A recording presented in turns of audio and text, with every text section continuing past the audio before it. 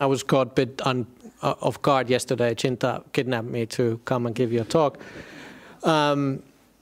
So, I mean, I don't usually prepare too much anything anyways, but one thing I was thinking, if I'm going to give a talk during the Rains Retreat this year, I will talk about the Anatalakkhana Sutta. It's a beautiful sutta, translated as the characteristic on non-self sometimes. I already gave the speech to the citizen group, so if anybody there listened to it before, hopefully there wouldn't be that much repetition. But anyway, so a lot of you haven't heard it. So this sutta is the second sutta which Buddha spoke. The first one is obviously rolling the wheel of the Dhammacakkappavattana Sutta. A lot of you know, but so this was the second sutta that the Buddha spoke. And this, the second sutta, the characteristic of non-self, is the sutta where Buddha really outlined the where most humans think self exists. He could have outlined the teaching different ways, perhaps. There could be different ways of categorizing human. This is not like it's not like there's only one way of saying this is what constitutes as a human. And so, but he picked up one of those things where he really thought we exist. So if you think for your own life, where do you think you exist? If you really contemplate a little bit, every morning when you look into the mirror, when you go and brush your teeth, where do you exist? You exist on those pimples you don't wish you weren't in your face, or on your new creases on your, next to your eyes and all that. That's where you exist. And you exist on we reflect ourselves. A lot of this, what we reflect ourselves is from the body, and mainly from the face, because this is who we are. We know we're not our face, but we associate a lot of ourselves with that. Even though, it's an interesting thing. As a monk, quite a lot of monasteries we don't have mirrors. That lot of mirrors. There's even sometimes in the toilets we don't have mirrors, because as a monk, one of the rules is that you're not supposed to what's the rule? No, it's not vanity. You're not supposed to look yourself in the mirror by this. I can't remember the rule now exactly how it goes, but just observe yourself in the mirror and just say how good I look. That's one of the rules. But so we can use mirrors when you're shaving and stuff. You still have the mirrors in. But quite often when you spend a long time in the monastery, and especially if you don't have a lot of mirrors, you sort of forget that as aspect of yourself. Sometimes you have been in Bodhinyana for a long time, and people said, "Oh, you haven't shaved for a while." It's like, "Oh, yeah, I haven't even." Yes, because you don't see your own face. Or if you don't touch your face, you forgot I didn't shave. So body itself, body is the number one. So let me go a little bit back. So the Buddha, with the characteristics, Buddha said we have 5 khandhas. That's the Pali word. And so 5, let's say, sometimes they say constituents, but 5 ways to characterize human, where we think self exists. And number 1 is body. I mean, it's not just the face, obviously, but the body itself, we think, this is me, this is who I am. And if you look at the body, does the body belong to you? There's a strong idea that it belongs to you. You are sort of annoyed with your body quite often, or you enjoy when it feels good in your body. You enjoy it. But if things don't go according your wishes, let's say the body gets sick, for example, it hurts somewhere. You try to make it go away because you think you can do something about it. But that's why we when I was going to teach this sutta for the citizen group, they said, well, how do you translate this anatta, non-self? Is it non-self, no self, not self? It doesn't make that much difference, but quite often the good translation perhaps would be non-self, N-O-N, non-self, instead of not self or no self. Non-self is because in this sutta, this particular sutta, we talk about things which belong to you, quite often these things. So it's non-belonging to me. So the body doesn't belong to you. You sort of understand it, but we forget. It hasn't really sink in. And the Buddha gave the example, comes there, that in the sutta later on, that if your body is sick, can you say, I don't want my body to be sick? No, you cannot do that. You cannot just wish yourself healthy. It just doesn't work that way.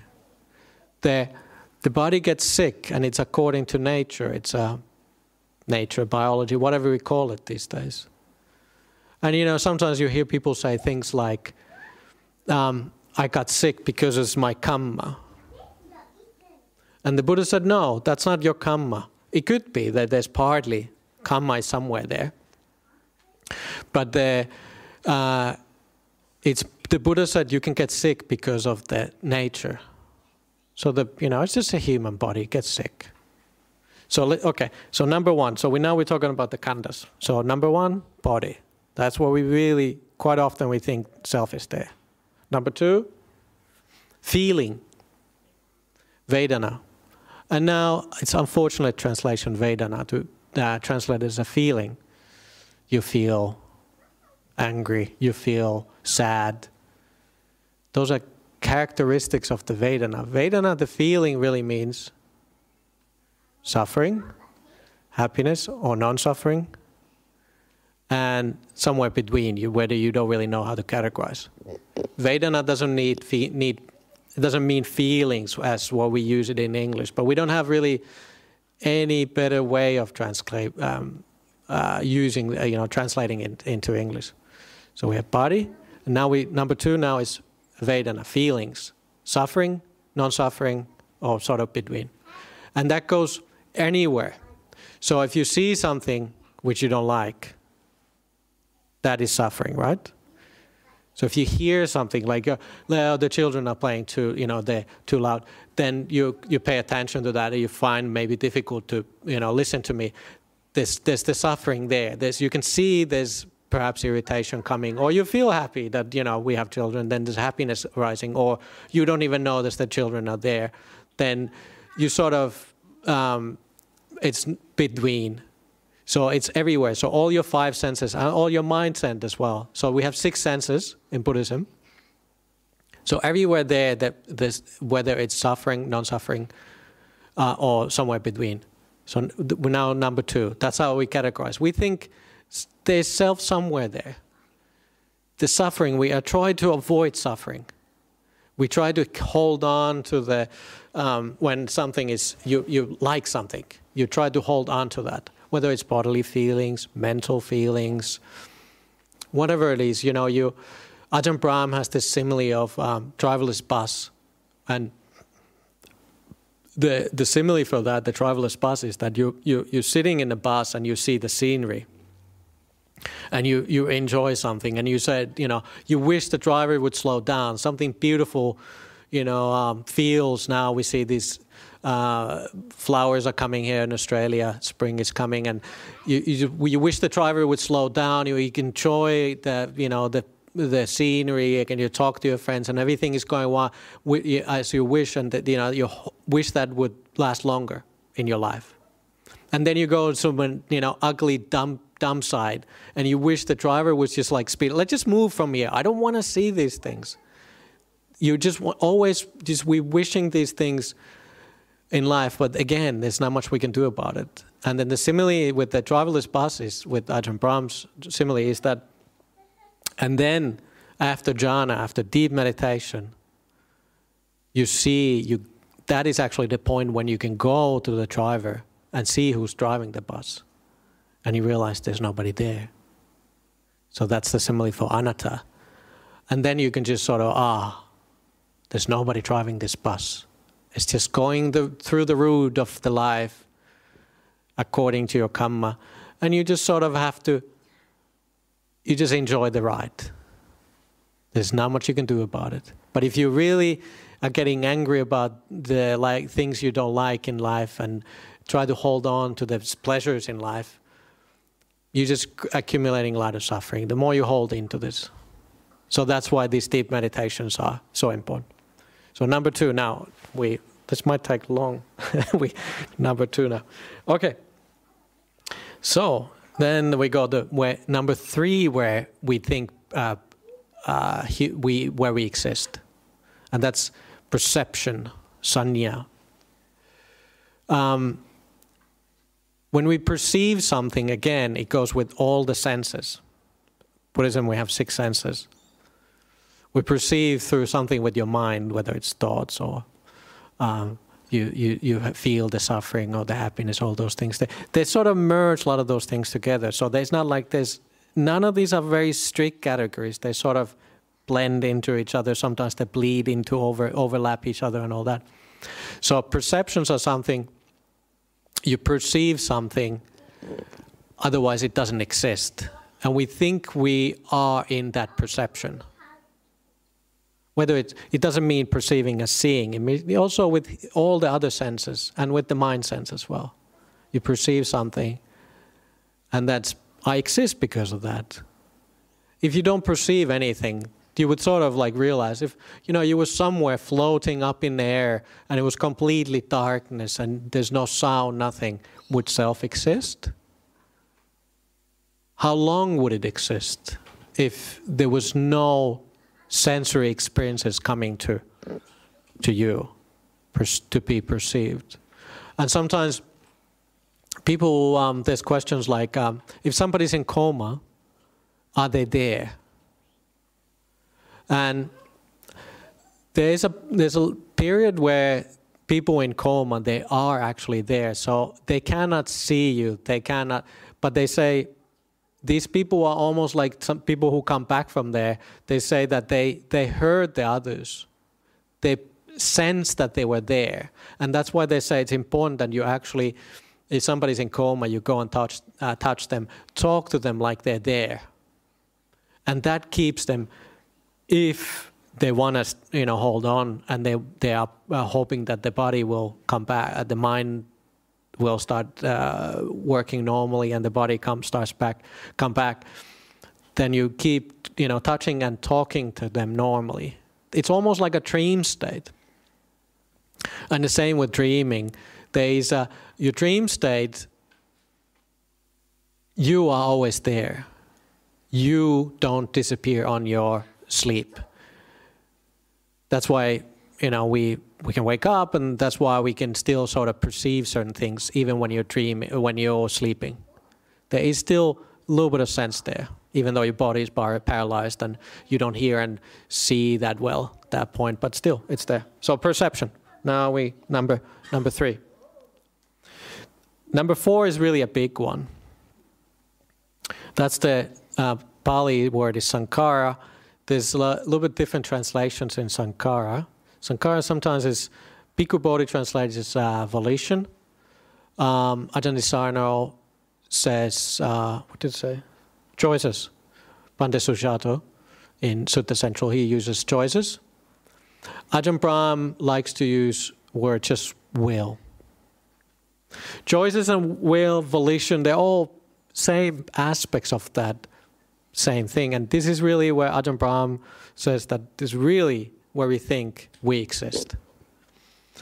You choose something. We always, whatever it is, again, it goes back to bleeds into the different categories. It bleeds into that we try to avoid suffering or keep on to the happinesses, all that in lives. Those are, you choose those things. You think you choose. Whatever, any kind of will you have is, you think really deep inside, that's where self is. And then the last one, number 5, consciousness, vijnana. Traditionally, all the other religions say, okay, they would say the same. There is no, body is not self, even though perhaps some of the other religions say that, like you could what's the word, resurrected? I think that's the English word. I don't know what they really mean by that. Like there's this mind-made body which just comes up from the grave, and then you float into it. And I guess it looks like when you were in your 20s and you meet your parents and your partner and all that, you're happily ever after in this place. And then so there's this kind of consciousness or soul. Sometimes Ajahn Brahm, when he teaches the word of the Buddha during the Rains retreat for us, he says, like you could say that it's translated as soul. It's wrong translation, but it's just an English word which we use quite often. But consciousnesses is what Ajahn Brahm likes to translate this. Again, there's different kind of consciousnesses. So you cannot say the danger there is a sort of wrong way of translating the Pali, the vijnana. It's not plural. But he translated as consciousnesses because, again, there's 6 consciousnesses. We have eye consciousness. We see something, and then seeing, there has to be object. You see something, and the consciousness of the eye comes up. Seeing consciousness. One consciousness. Hearing, there has to be a sound. There has to be observer. And then the consciousness of hearing arises.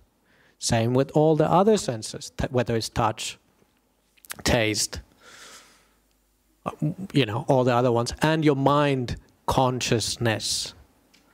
Mind doesn't appear without having an object. So in Buddhism, we have 6 consciousnesses. So this is really, again, we sort of think it comes like almost like a default mechanism. There must be me somewhere, right? Like we had this our queen's funeral. And people were crying, the queen died and it's sad and this and that. And I was thinking, like, which part of vijnana or which part of all these khandhas is the queen? Where does the queenness appear there? Is the queen any different from us?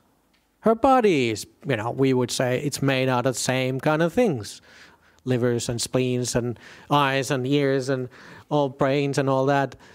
It's made out of the same kind of things.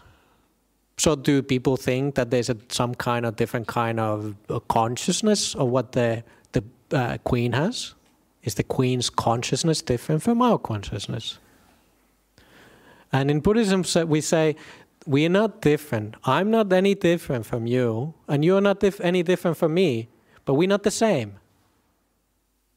We're not different, but we're not the same. You're not any better than I am. You're not any worse than I am. But all those things with the queen, so we give these kind of ideals for the queen. But we do the same thing for us. We exist. That's what we think. Consciousness is there. Which one? Your eye consciousness. When you look at me, and there's the you perceive it, and then it's the consciousness arises. Yes, I can see. Then the hearing comes. You can hear, and all of those different things changes every millisecond, and none of these things are constant. So you don't hear and you don't see at the same time. Here. You don't feel and hear at the same time. You don't taste and hear at the same time. They're all like a flickering. Like when you have the movie roll, when they, the old movies for the cellophane, and then you have individual frames like this. All those individual frames are different. and they are not even connected to each other. There's this little gap between the frames, right?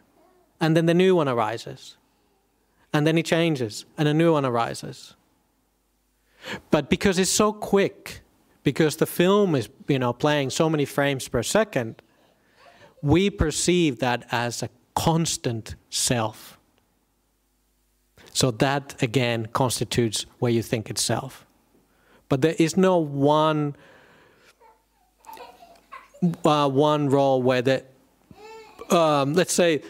we would take now the soul, for example, from what quite often people think there's a soul somewhere there. As if the soul is somehow, we have different film roles, and the soul somehow plays different role altogether.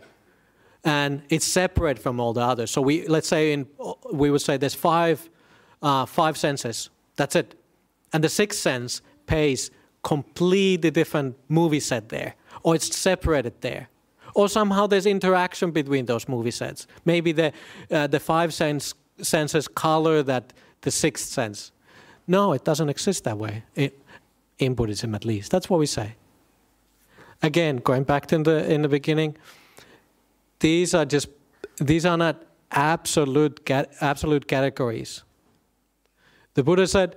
The Buddha didn't say, but the Buddha used some of the what already existed at the time of the Buddha, and he just reused them. And but these are the strong ideas where we think self exists. And I can see that it's already almost 10 past, and I haven't even started the sutta. So let's see if we can go that far with the sutta. But at least, I'm giving you the category of where self exists, where a lot of us, we think self exists. So I don't think I'm going to read the whole sutta because I don't have time. Okay. I just skipped the beginnings, and I just repeat a couple things which I said from the suttas and see how we go. Monks, form is not self. For if form were self, it wouldn't lead to affliction. And you could compel thus, you could say thus, may my form be like this, may it not be like that. But because form, the body, see you later, thank you. But because body is not self, it leads to suffering, affliction. And you can't compel body like this. May my body be like this, may it not be like that.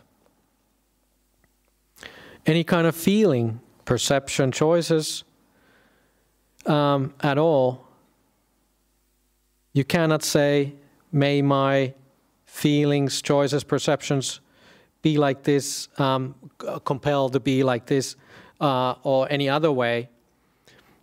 But because of all of these things don't belong to you, it leads to a suffering. And you cannot compel feeling, perception, will, or choices. May they be like this, may they be like that. So again, will or choices, anything. You cannot say, oh, there's suffering now. I don't want to see this suffering in my mind.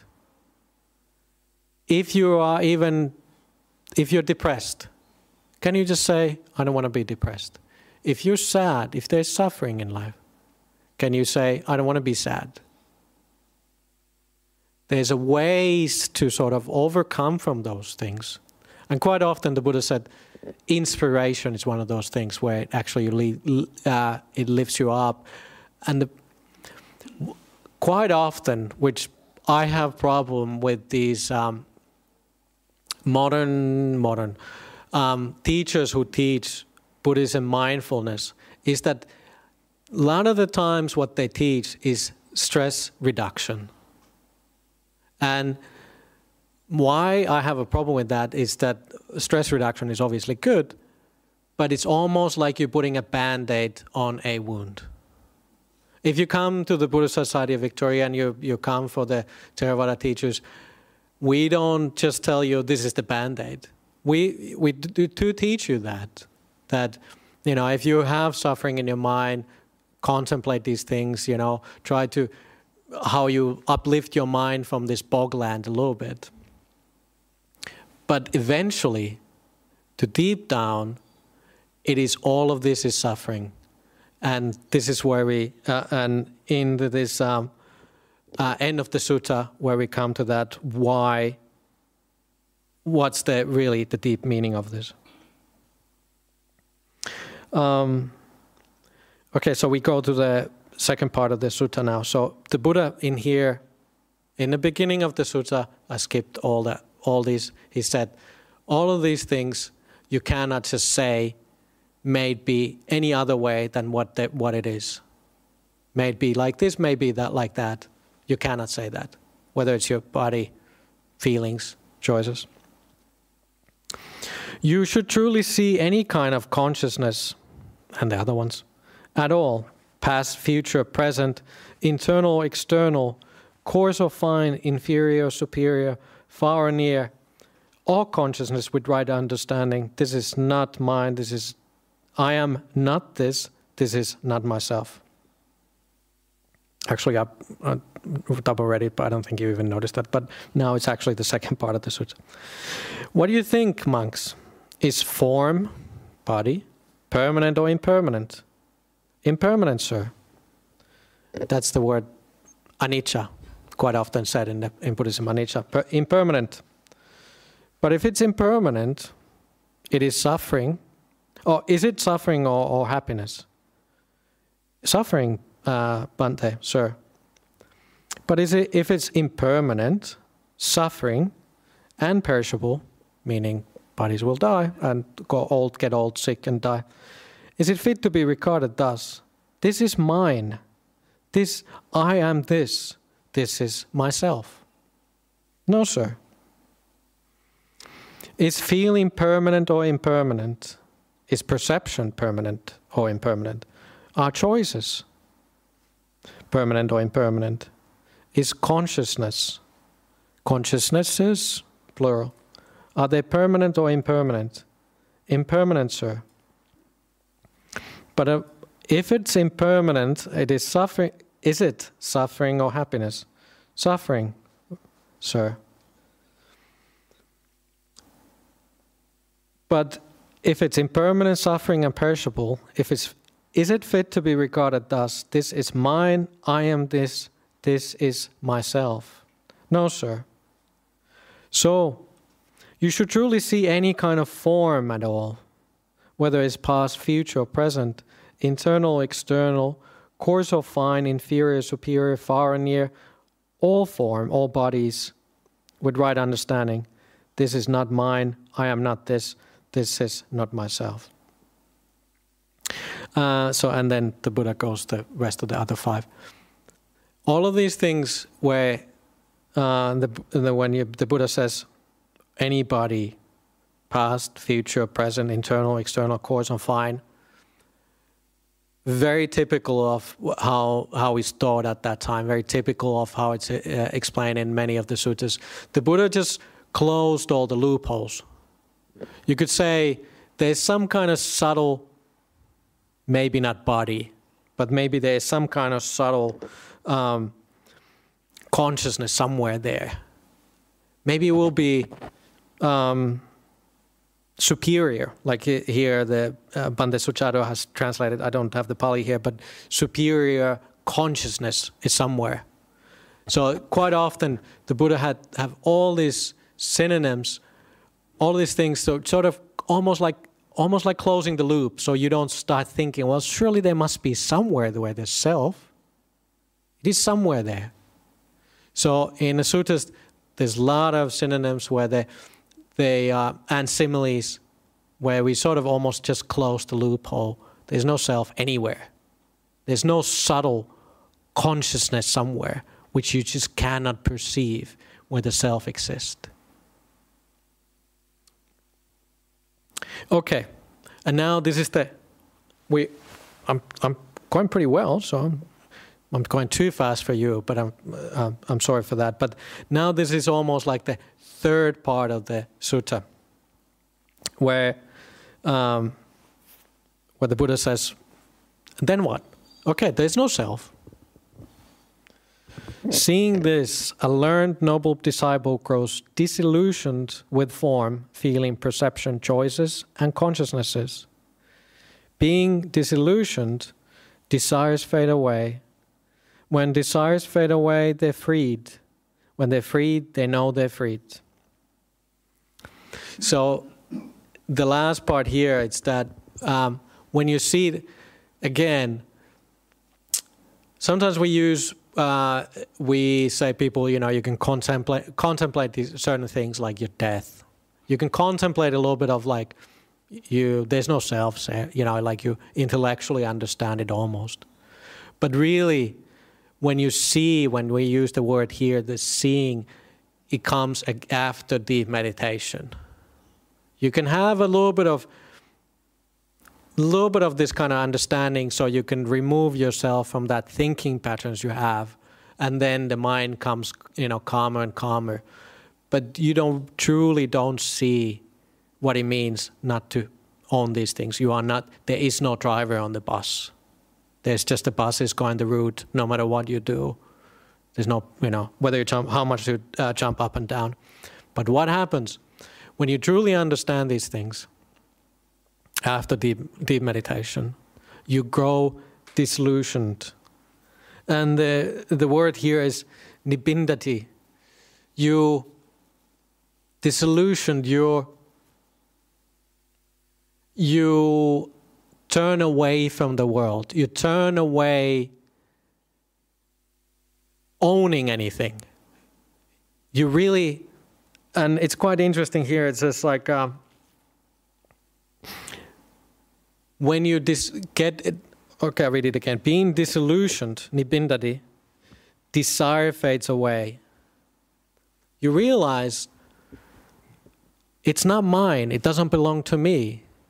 You grow disillusioned. You just why am I so worried about these things? It doesn't belong to me.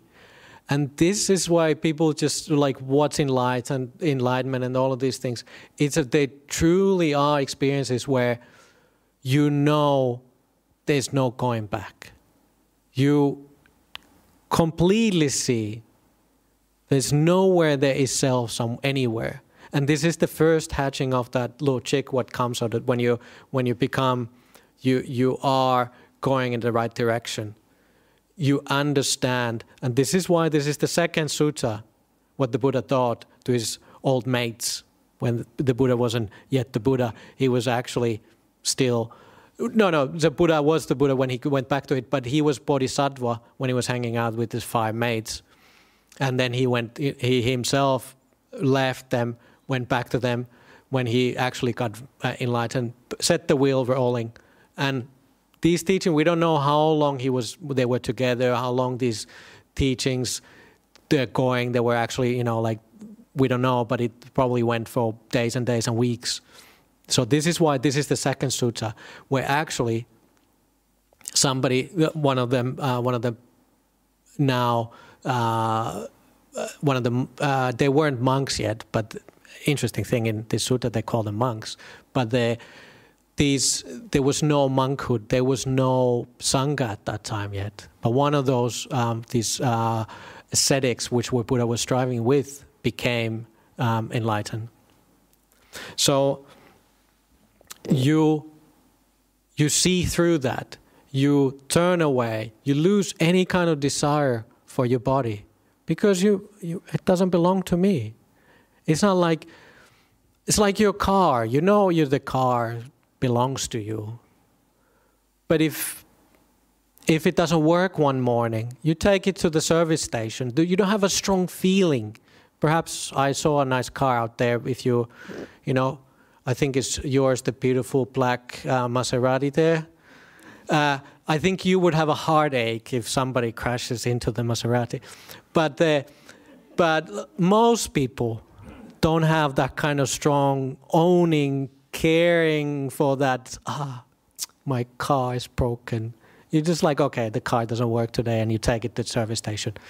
But we have a strong attachment to our body. like something goes wrong, you're worried about it.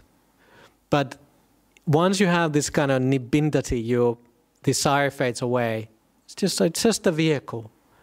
Our bodies are vehicles which take us through this life, and we put it the right fuel in. That's why you have to learn what fuel goes in. What's the best fuel for your body, and same with whatever all the other senses. We take care of it, and that's why we do things like loving kindness. That's why we meditate. That's why we keep precepts. So we have a clear and a free mind, happy mind, and then hopefully we can have a peaceful mind. But there is no worry anymore for that person who has a deep understanding. There is no worry because you see it as the vehicle. Your body is your vehicle. And all the other six senses. Five khandhas rather, sorry. So when the desire fades away, they're freed. When they're freed, they know they're freed. So sometimes people ask us, somebody enlightened, do they know they're enlightened? Yes, they know. Anywhere in the sutras, every place the Buddha explains it in these kind of terms. He said, you know you are freed. It's not like you guesstimate. Am I enlightened or not? I'm not sure. I think I had a deep experience. I could be enlightened, but I'm... Well, last week I thought so, but not so much this week. But anyways, there's no turning back. You either have it or you don't. They understand. Rebirth is ended. The spiritual journey has been completed. What had to be done has been done. There's no return to any state of existence. This is what the Buddha said, satisfied the group of 5 monks, were happy with what the Buddha said. And while the discourse was being spoken, the minds of the group of 5 mendicants were freed from defilements by not grasping. Oh, that's right. All of them the rest of them became enlightened. It was a Kondanya who got enlightened on the first one, the turning of the wheel, and then all the other ones. No. Did Kondanya did he become enlightened? He became a stream enter, and now all of them became enlightened when this one. Right. So it's a powerful sutta. Unfortunately, because I read it to you briefly, so you didn't get enlightened. I'm sure otherwise you get pretty deep there. But it's a beautiful sutta, and we have 4 of these suttas we recite throughout the whole every rains retreat for 3 months. And this sutta actually, when Ajahn Brahm went to his 6-month self-retreat, he was in Bodhinyana and staying by himself for 6 months. He said, I didn't take any books with me. I didn't take a lot of suttas. I just took one sutta with me, and it was Anattalakkana Sutta, Characteristics of Non-Self, and he just kept reciting that for 6 months every day, he said, or twice a day, I don't remember what he said now, but it's a very, very strong sutta. And to understand, truly understand, there's no self anywhere. Anatta. Nothing belongs to you in your body, in your mind. And when you come out of deep meditation, I'm sure you all try to put enough effort here and there, and we have a new retreat center coming. Meditate with us, you come on retreats, and all these things, you get brainwashed coming to the Buddhist society. And you have a deep experience, your mind just leaps towards that. And hopefully you become one of those ones where the peak is coming through the egg. And you're going to be one of those stream enters. And we need you. So that's the short discourse on the characteristics of non-self, Anattalakkana Sutta. I leave you to it, and then if you have any questions, please ask. Thank you.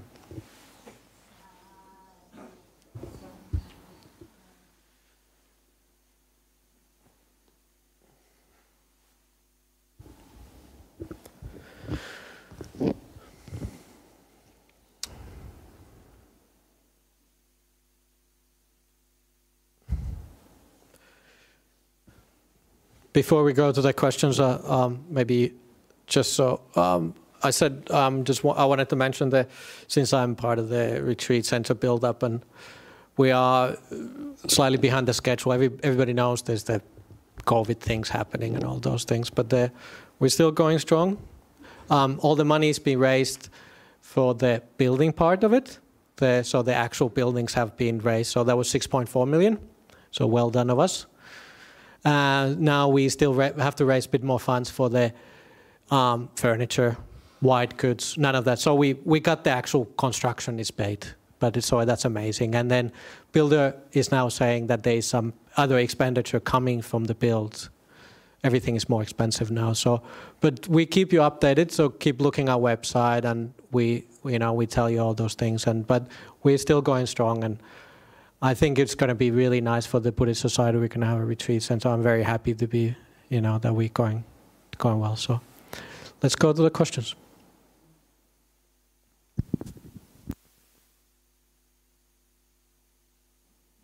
Thank you, Bhante, for the teaching.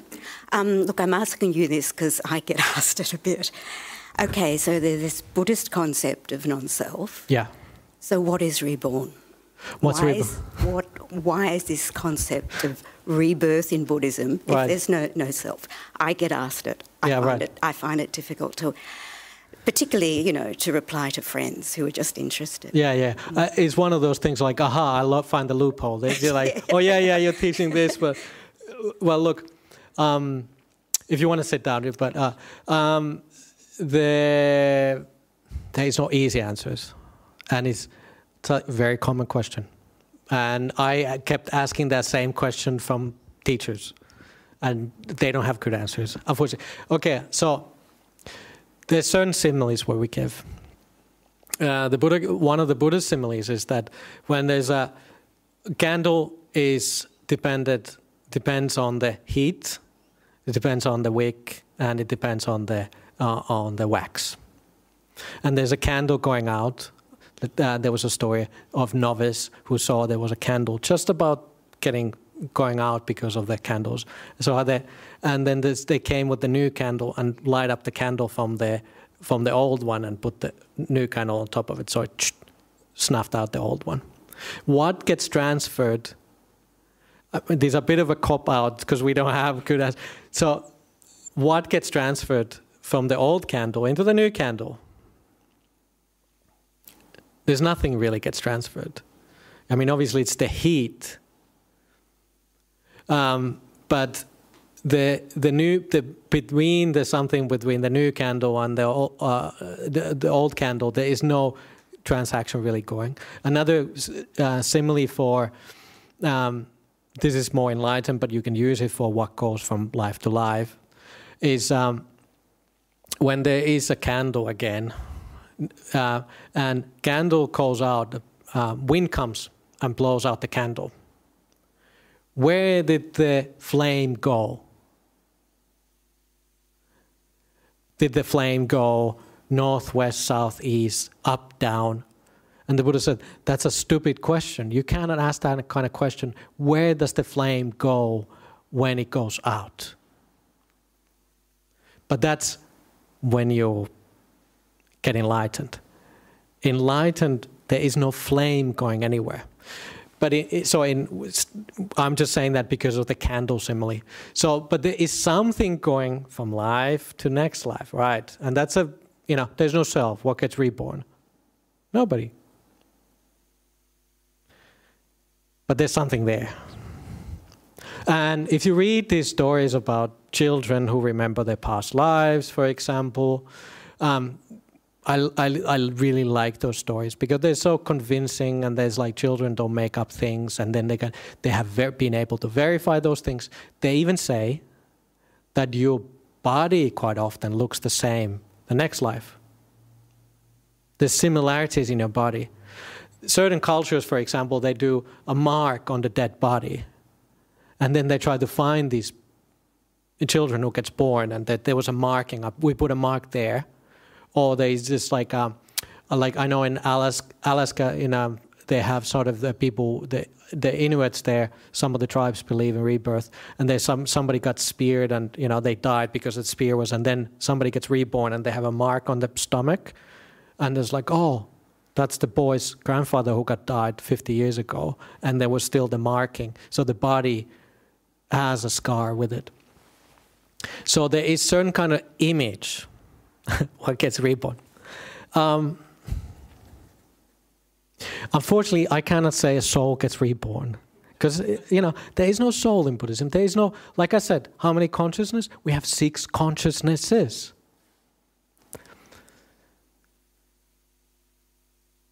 In Buddhism, we believe that there's a causes and conditions.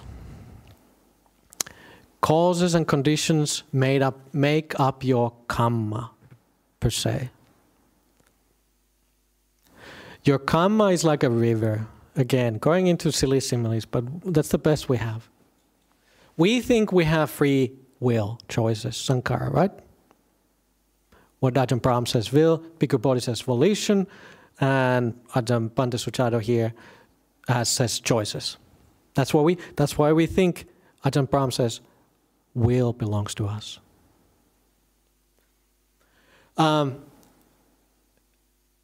It doesn't, because your karma, that's why we have the simile of the river. You are flowing along and we say, this is my name. That's a river, that's a Yarra River here. We give it a name because it's here, we know it's there, and it has a water, it flows. But it doesn't flow just anywhere. It doesn't all of a sudden change its direction. You don't stop being you, right? Every morning you wake up, you're you. You know, and from year to year since childhood, there seems to be you there. You know, when you were a little girl, you were very different, but there was something I could recognize. That's me. Ever since I was being a child. That's your river, and that's your name. What is your karma? Your karma is like the banks around the river, which gives you the direction. You think you have a choice, will, volition. You choose, I'm doing this. I went to this work.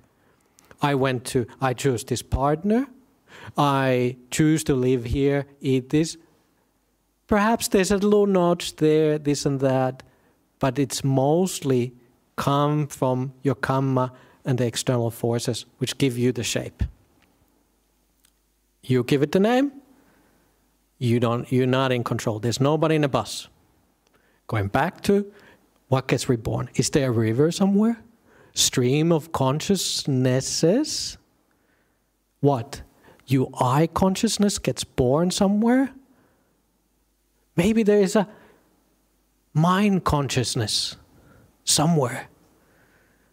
Why it cannot be mind consciousness? Because mind consciousness depends on what comes to the mind. The Buddha gave a simile of they made roofs out of thatchets.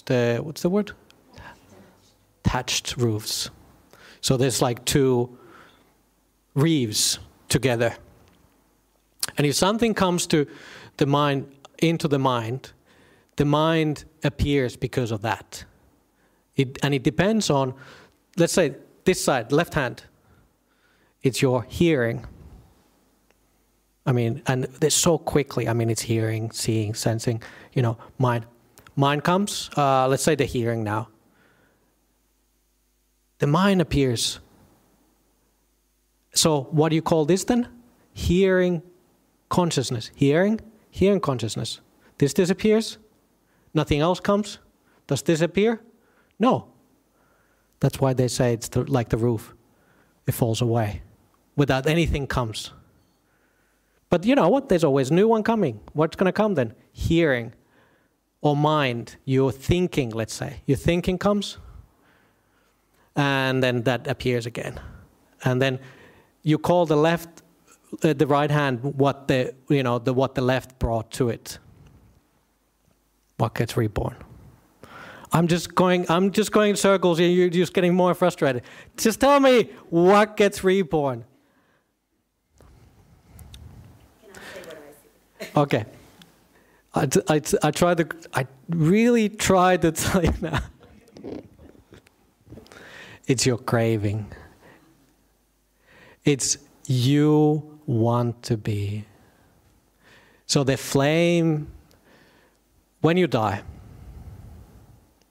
you start the perceptions, all of those things, they don't just disappear. The mind takes another shape. It takes a shape of mind-made body. That's what we say, mind-made body. When they say that, I've heard stories, people when they're dying, the mind starts separating and it takes a shape of your body. So you still see yourself as your body. It's a mind-made body. There's no physical body. But it can still hear, it can still see, you're still thinking. But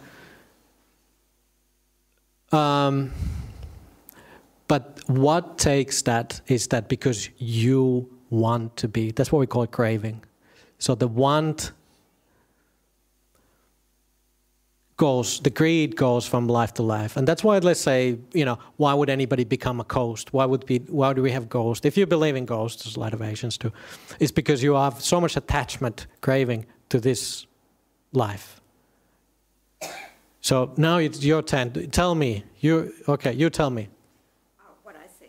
Yeah. Out of ignorance, I guess. But I said maybe take the mic so everybody online can hear you.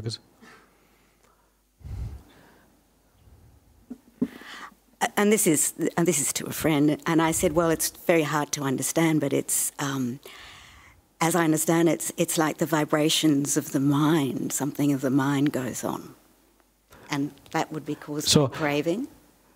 Which part of the mind is it? I know. No, I know. Answer that. But, so that's why it's like. But that's what I said. Yeah, sure, and and that's what I would have said as well. And.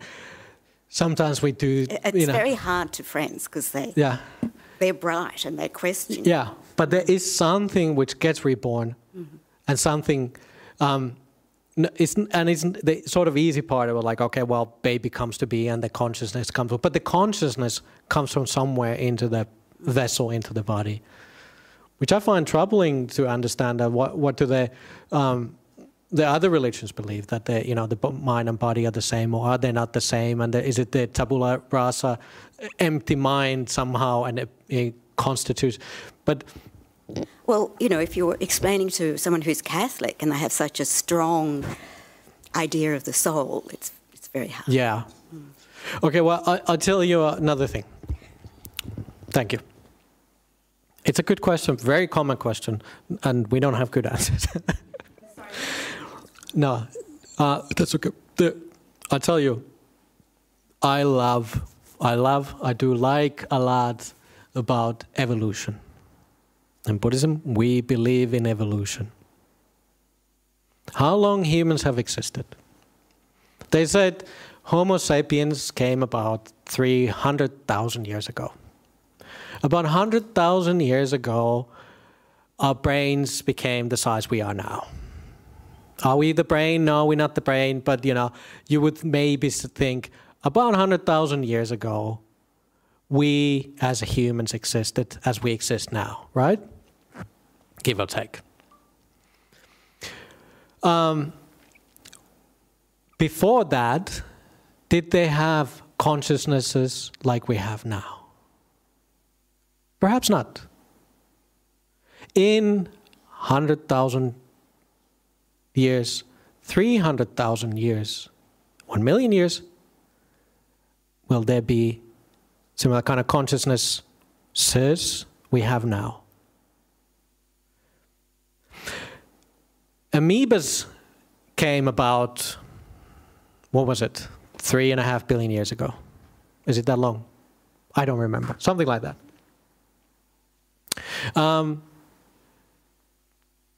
And us humans just came on this little fraction of what their life has been in Earth.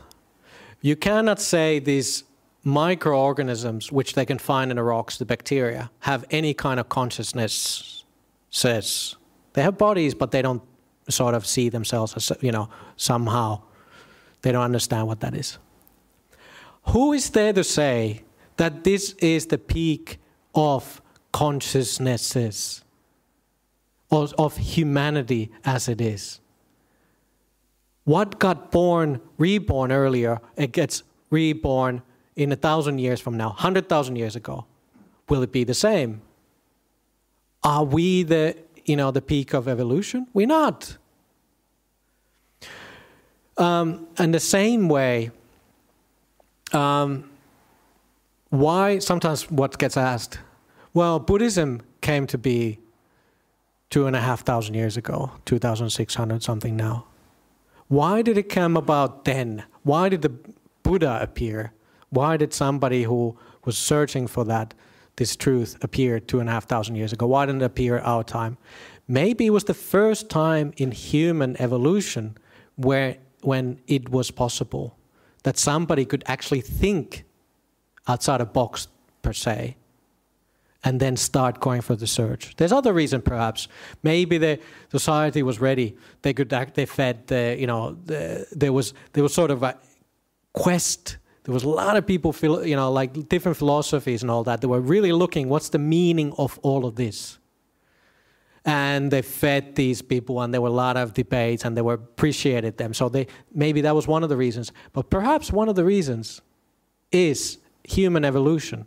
We weren't able to think the way we do now. But don't think this is the peak of humanity. Evolution keeps going.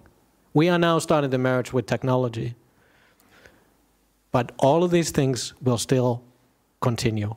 There will be still craving. There still will be volition, will, choices. There still will be different kind of consciousnesses. Perhaps they will be different than what we have now. Maybe we'll get one more consciousness. Maybe we get the artificial consciousness, which feed into our mind. But I find it really liberating. All of these things, they just keep rolling and rolling, and we get reborn. What gets reborn? There's no easy answer. Yeah. But yeah. Okay, I think we just have to have one quick question from the online. Yeah. Are there any more questions from the room? Okay, so we have a somewhat unrelated question, but dear Ajahn, what should we do with anxiety and fear of mind, especially when being alone and not busy doing things? The mind gets occupied with negative thoughts. Yeah. Yeah, so these are the band-aids we put on there. And you have to do this. We all suffer. The suffering is true, and we try to recognize what's causing it. Why? What do you? Sometimes we say you can name it. Sometimes we say recognize where it exists in your body.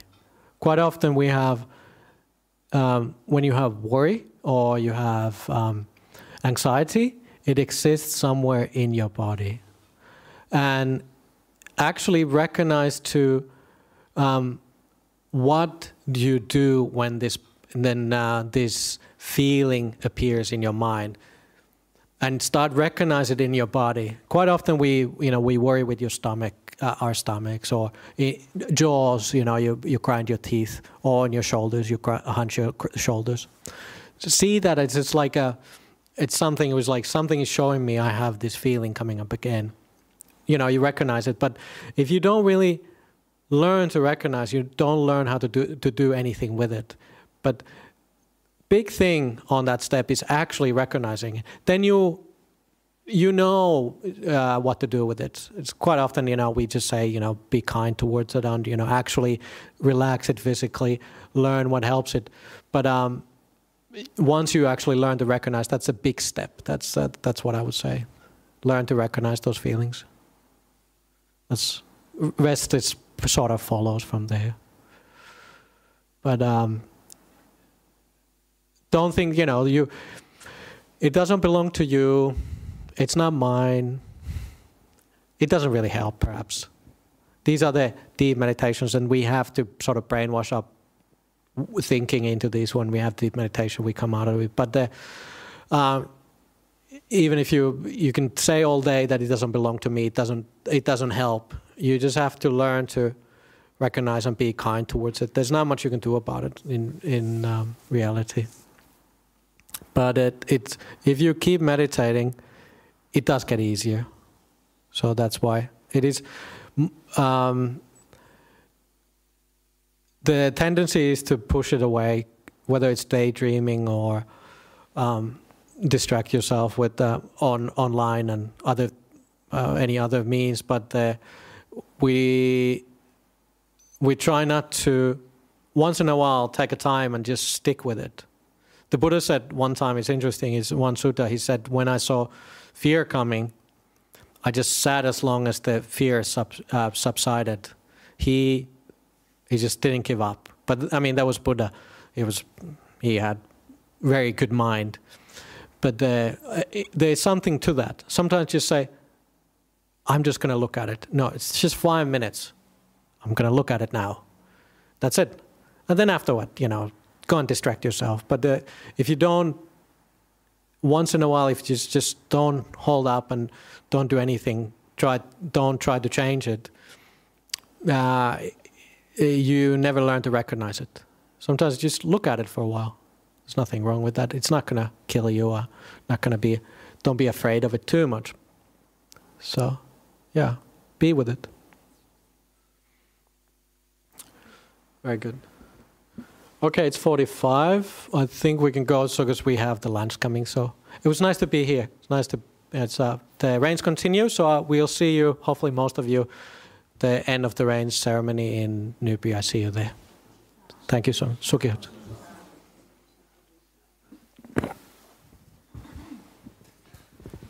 Thank you, Ajahn. BSV relies on BSV has operating expenses like electricity bills, water bills, and rates and things like that, and we rely on donations. So if we could support to help BSV cover some of the operational costs, the donation box is at the back, so you could help my light to contribute towards some of the expenses there. We have updated the notice board that shows the weekly expenses to see how much we actually cost us to run the place. We need to continue running your support will help us to continue run the place to provide teaching to our community as well as supporters, our learners or people who like to learn Buddhism all around the world too as well. So your contributions towards the support of the operation of this center will really help to bring Dharma to everyone. Thank you. Thank you, Adrian. Okay, let's pay respect to the Buddha Dhamma Sangha. Arahang Samma Sambuddho Bhagava Buddham Bhagavantang Abhivadana Swakato Bhagavata Dhammo Dhamman Namasami Supatipanno Bhagavato Savaka Sangho Sanghang Namami